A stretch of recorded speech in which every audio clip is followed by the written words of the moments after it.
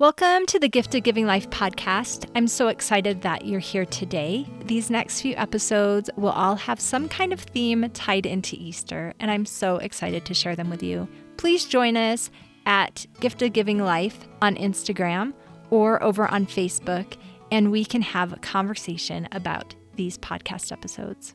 Enjoy! This is today's book review. I have only read a portion of this book, and it is already one of my favorite books. It is so full of incredible, inspiring stories from women, all with unique experiences that have learned so much. There are so many perspectives on motherhood, pregnancy, birth, abortion, adoption, labor, etc., that no one person can have on their own. I'm so touched by the stories each time I read, and I feel a strong connection with the women that have gone before me. Thank you for this beautiful book. Warning, you may cry, and not necessarily out of sorrow. We love reading all our book reviews. Please go over to Amazon and leave one if you haven't yet. Today's episode is The All-Encompassing Power of the Atonement. I love the Easter season and choose to share this post from our blog because it is about the Savior and the atonement. I remember crying as I read it the first time. I cried when I read it again. For Easter, we celebrate all week long at our house by walking through the last week of his life.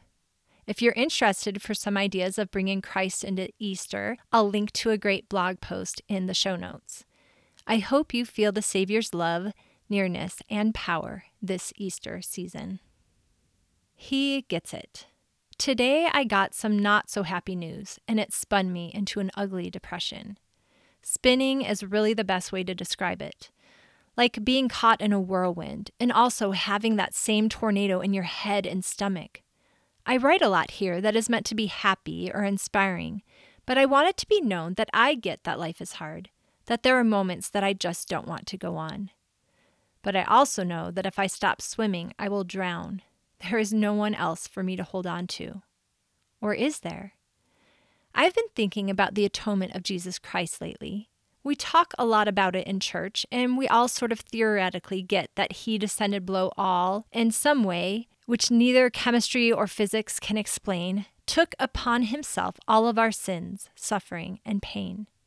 I've used the atonement many times in life for repentance, but mostly for healing from sorrows and pain.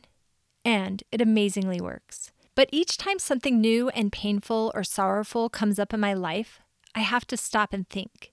Is this something God understands and cares about? And then each time I wonder, how do I do this? How do I access the atonement? I'm writing this to remind myself and anyone reading that yes, this is something God cares about, and he does get it.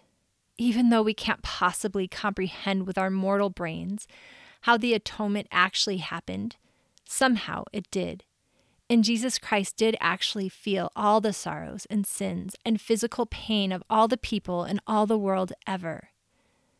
But just thinking of all the pain in my own lifetime is enough for me to get weak at the thought of it. There's a cool quote one of my collaborators sent me that I can't find right now, but it's about how we can't think of the atonement generally, because it is very specific. Jesus Christ didn't just take on the sins and sufferings of all the world. He took on the pain of my abusive marriage and abandonment and divorce, so that when I think about it, it pains me no more. Jesus Christ understands more than anyone what it is like to watch your mother deteriorate with cancer. He understands the anger of learning that your ex-husband molested all your daughters, of losing all your savings in a bitter custody battle, losing your 2-year-old because of E. coli in the spinach you were feeding her to grow healthy and strong. He knows what it is like to bleed through your white shorts on a date, to throw up 12 times in one day, the shock of your unplanned and unmarried pregnancy, the bittersweet miscarriage of that pregnancy, the stress of an overdrawn bank account, the sadness of another year without a baby, or another year without having a husband because he died at 34. He knows what it is like to watch people you love take the wrong path, to lose your house in a foreclosure, to lose your dancing career because you had a baby. He gets it. Jesus Christ has felt and knows all of this personally. I think sometimes we get the wrong message from the outside or inside that tells us every sin or additional sorrow we experience is adding more to Jesus' pain. It's not true.